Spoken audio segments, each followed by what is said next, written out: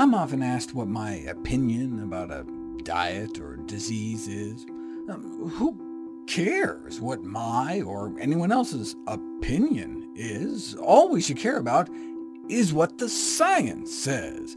What does the best available balance of evidence published in the peer-reviewed medical literature have to say right now? Welcome to the Nutrition Facts Podcast. I'm your host, Dr. Michael Greger. Did you know that a single meal high in saturated fat can impair artery function for hours after consumption? Here's our first story. We are only as old as our arteries.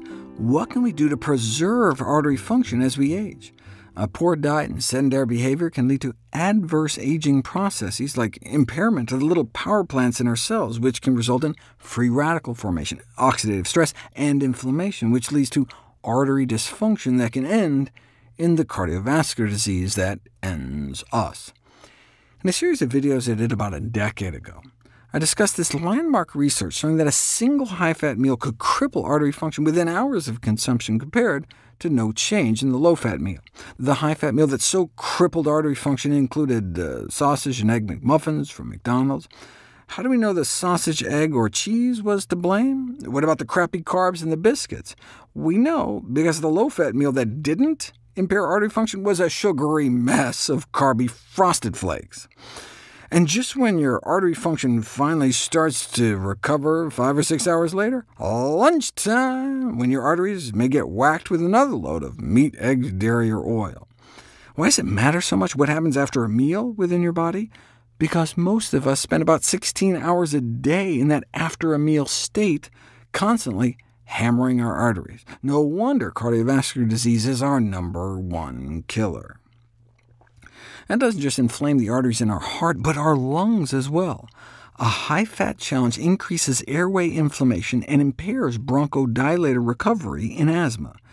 Have asthmatics cough up sputum from their lungs 4 hours after the same kind of high-fat meal, and inflammatory cells shoot up in the high-fat meal group. In terms of lung function, give them 2 hits of their inhalers, containing a drug called albuterol or Ventolin, and their airways open up, as they should, after the low-fat meal. But after the high-fat meal, the same inhaler doses don't work as well, crapping out after a few hours because of all the extra inflammation in their lungs. What you eat can determine how well you breathe. OK, but that was asthmatics. But even in non-asthmatic subjects, you get the same spike in inflammatory cells and sputum coughed out of your lungs 4 hours after eating what was, in this case, a Jimmy Dean's Meat Lover's breakfast bowl. And there aren't only more inflammatory cells, there's also a doubling in the amount of pro-inflammatory oxidized bad LDL cholesterol sucked up by the type of white blood cells that go on to form foam cells. Those are the cells that build up the inflamed pus in your artery wall that leads to heart attacks. And all this happens within just hours of eating pizza, in this case. The fat in your blood goes up, and so do your endotoxin levels. Endotoxins are components of bacterial cell walls, and foods like meat can be so contaminated with bacteria, alive and dead, that they accumulate endotoxins. And we're talking about both red meat and white meat. But recent research, published in 2020, suggests the main culprit may not be endotoxins after all, but the fat itself. The saturated fat floating in your blood after an unhealthy meal may be inducing the inflammation more directly. Either way, we are accountable for what we eat meal by meal for the modification of the risk factors for chronic metabolic disease. In our next story, we look at the window of time in which sufficient physical activity can help mediate some of the damage caused by eating an unhealthy meal. In my last video, I discussed studies that show a single meal high in saturated fat can impair artery function in men, as measured in the arm, but what we're more concerned about is blood flow to the wall of the heart. Researchers randomized men to eat either a high-fat meal that was more than 60% fat, half of it saturated, with more than an egg's worth of cholesterol, or a low-fat meal that was mostly carbs with less than 10% fat and 50 times less cholesterol. If part of a coronary artery is blocked for any reason, the surrounding vessels expand. That extra expansion capacity is called the coronary flow reserve, and it's clamped down within hours of eating a fatty meal, undermining the heart's ability to compensate for clogged arteries. That's how a high-fat meal affects blood flow to the heart. What happens if you exercise, though, right after that high-fat meal? After-the-meal inflammation following the prolonged elevation of fat in the blood that occurs when you eat high-fat meals provides a likely explanation for increased cardiovascular disease, but substantial evidence has shown that acute exercise is an effective modality for clearing out some of that fat after a meal. However, the benefits of acute exercise for postprandial lipemia, for after-the-meal fatty blood, appear to be relatively short-lived. Going a few days without exercise may completely negate any benefit, no matter how fit you are. The time window appears to be between 18 hours before the meal up to around 90 minutes after the meal. And how much exercise do we need? About an hour of moderate-intensity exercise should do it.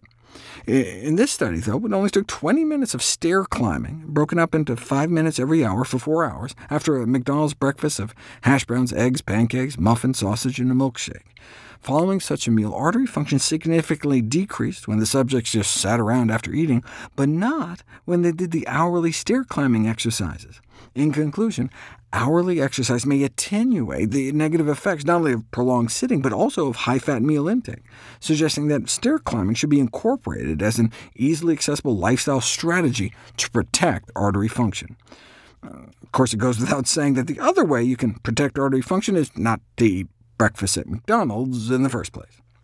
Such a meal would also have more than 2,000 milligrams of sodium, more than the 1,500 the American Heart Association recommends you stay under for the entire day. Give someone a meal with even less salt, a third less, and that alone can still impair artery function within an hour of consumption, even independent of the increase in blood pressure. When it comes to blood pressure, some people are salt-sensitive, meaning they suffer a large bump in blood pressure when they eat salt, but others are said to be salt-resistant. Their blood pressure doesn't really depend much on their salt intake. So for these people, is salt okay? No.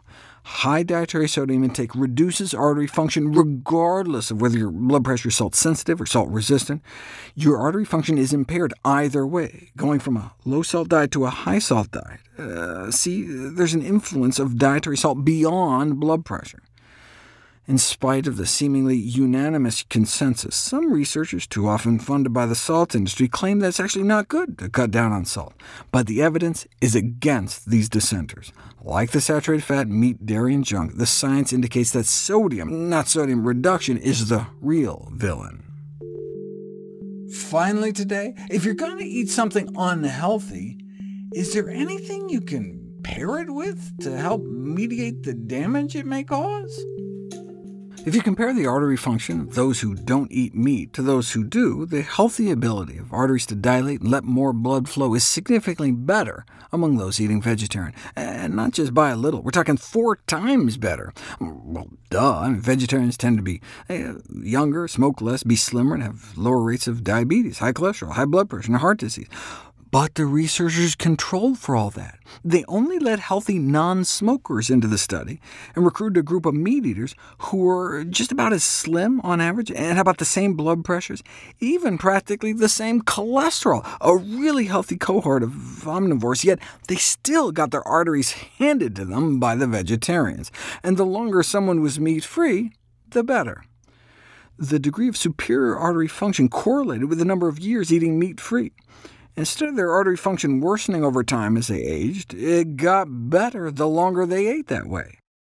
This suggests that vegetarian diets by themselves have a direct beneficial effect on artery function, and may help to account for the lower incidence of atherosclerosis and cardiovascular mortality. Since the researchers were able to control for other known risk factors, they figured it must be the food. But what aspect of the food? Is it simply the lack of the deleterious effect of meat? Or could it also be because the vegetarians may simply be eating more whole, healthy plant foods, for example, up to a serving a day, more vegetables? When researchers compared 2 crappy meals, sausage and egg McMuffins, to Frosted Flakes, and found that the fatty meal impaired artery function within hours, but the sugary meal didn't, they blamed the fat. But it may just be the animal fat, since high-fat whole plant foods like nuts don't have the same effect. In fact, if you look at a systematic review of all the randomized controlled trials on the effect of nut consumption on artery function, you find that nuts actually make things better over time. Enough to counter the artery-crippling effects of a salami sandwich? Let's find out. And the answer is Yes for walnuts, but no for almonds. Just like there are some fruits that are better than others, like blueberries over bananas, there are some nuts that are better than others, and walnuts appear to be the blueberries of nuts. What about the blueberry of berries? Blueberries themselves. A randomized controlled crossover trial of cooked blueberries, raw blueberries, or no blueberries at all. If you feed people buns made of white flour, eggs, butter, and salt, and fill them mostly full of sugar and eggs, you get a gradual drop in artery function over the next 6 hours. But add the equivalent of a cup of wild blueberries to that same bun, and you instead get a big boost in artery function, almost as if you had just mixed the blueberries with water. About the same amount of strawberries failed to rescue artery function from the likes of 2 cheese blintzes with whipped cream, a sugary syrup, egg, and bacon, but that is quite the heavy load to bear. What about acai berries versus a meal with a similar amount of fat? 1½ frozen smoothie packs with half a small banana in water were able to significantly rehabilitate arterial function compared to a control smoothie with the same banana and water colored to look like the acai one, though obviously would have tasted differently. This group of researchers went all out, though, and performed a double-blind randomized control trial with raspberries, measuring artery function after 2 hours, then 24 hours after drinking about 3/4 of a cup of frozen red raspberries blended with water, or about a cup and a half, versus a placebo drink meant to match both color and taste. The fake berry drink had no effect on artery function, but the other two did.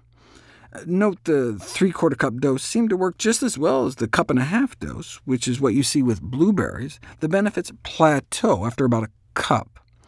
The bottom line is that consumption of dietarily achievable amounts of red raspberries acutely improves artery function for up to 24 hours.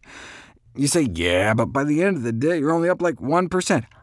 But at a population level, each 1% increase is associated with a 12% reduction in risk of a cardiovascular event, like a heart attack or stroke, all from just having a berry smoothie. What about berry juice?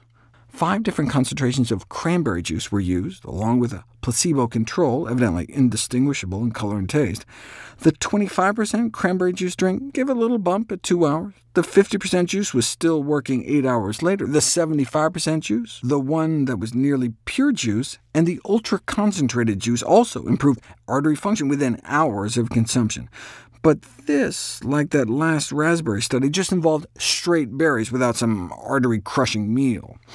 Would berry juice be able to stop artery dysfunction caused by a high-fat meal this unhealthy, squeezing down artery function within hours? Researchers created a cocktail of grapes, lingonberry, blueberry, strawberry, and black aronia berry, and no significant change after the high-fat meal. Of course, if you had just drunk those berries alone, you'd probably get an improvement, but it's better than nothing. Well, what about something a little less exotic than black aronia berries? What about OJ? Participants were provided a high-fat meal of ham and cheese croissants, along with either a cup of water, orange juice, green tea, or red wine. The arteries didn't much like the croissants, and OJ was useless, as was the green tea and red wine, so it's probably best not to eat ham and cheese croissants in the first place. In fact, drinking orange juice with a fatty meal could actually make things worse. If you give people bacon and cheese muffins with or without orange juice, the OJ can lead to a prolongation of elevated fat in the blood, as your body preferentially burns for energy all the rapidly absorbed free sugars in the juice, meaning sugars not encased in cell walls, as in those in whole fruit. We would love it if you could share with us your stories about reinventing your health through evidence-based nutrition. Go to nutritionfacts.org/testimonials. We may share it on our social media to help inspire others. To see any graphs, charts, graphics, images, or studies mentioned here, please go to the Nutrition Facts Podcast landing page. There you'll find all the detailed information you need, plus links to all the sources we cite for each of these topics. For a timely text on the pathogens that cause pandemics, you can order the ebook, audiobook, or hard copy of my last book, How to Survive a Pandemic. For recipes, check out my second-to-last book, my How Not to Diet cookbook. It's beautifully designed with more than 100 recipes for delicious and nutritious meals. And all the proceeds I receive from the sales of all my books goes to charity. NutritionFacts.org is a nonprofit, science-based public service where you can sign up for free daily updates on the latest in nutrition research via bite-sized videos and articles. Everything on the website is free. There's no ads, no corporate sponsorship. It's strictly non-commercial. I'm not selling anything. I just put it up as a public service, as a labor of love, as a tribute to my grandmother, whose own life was saved with evidence-based nutrition.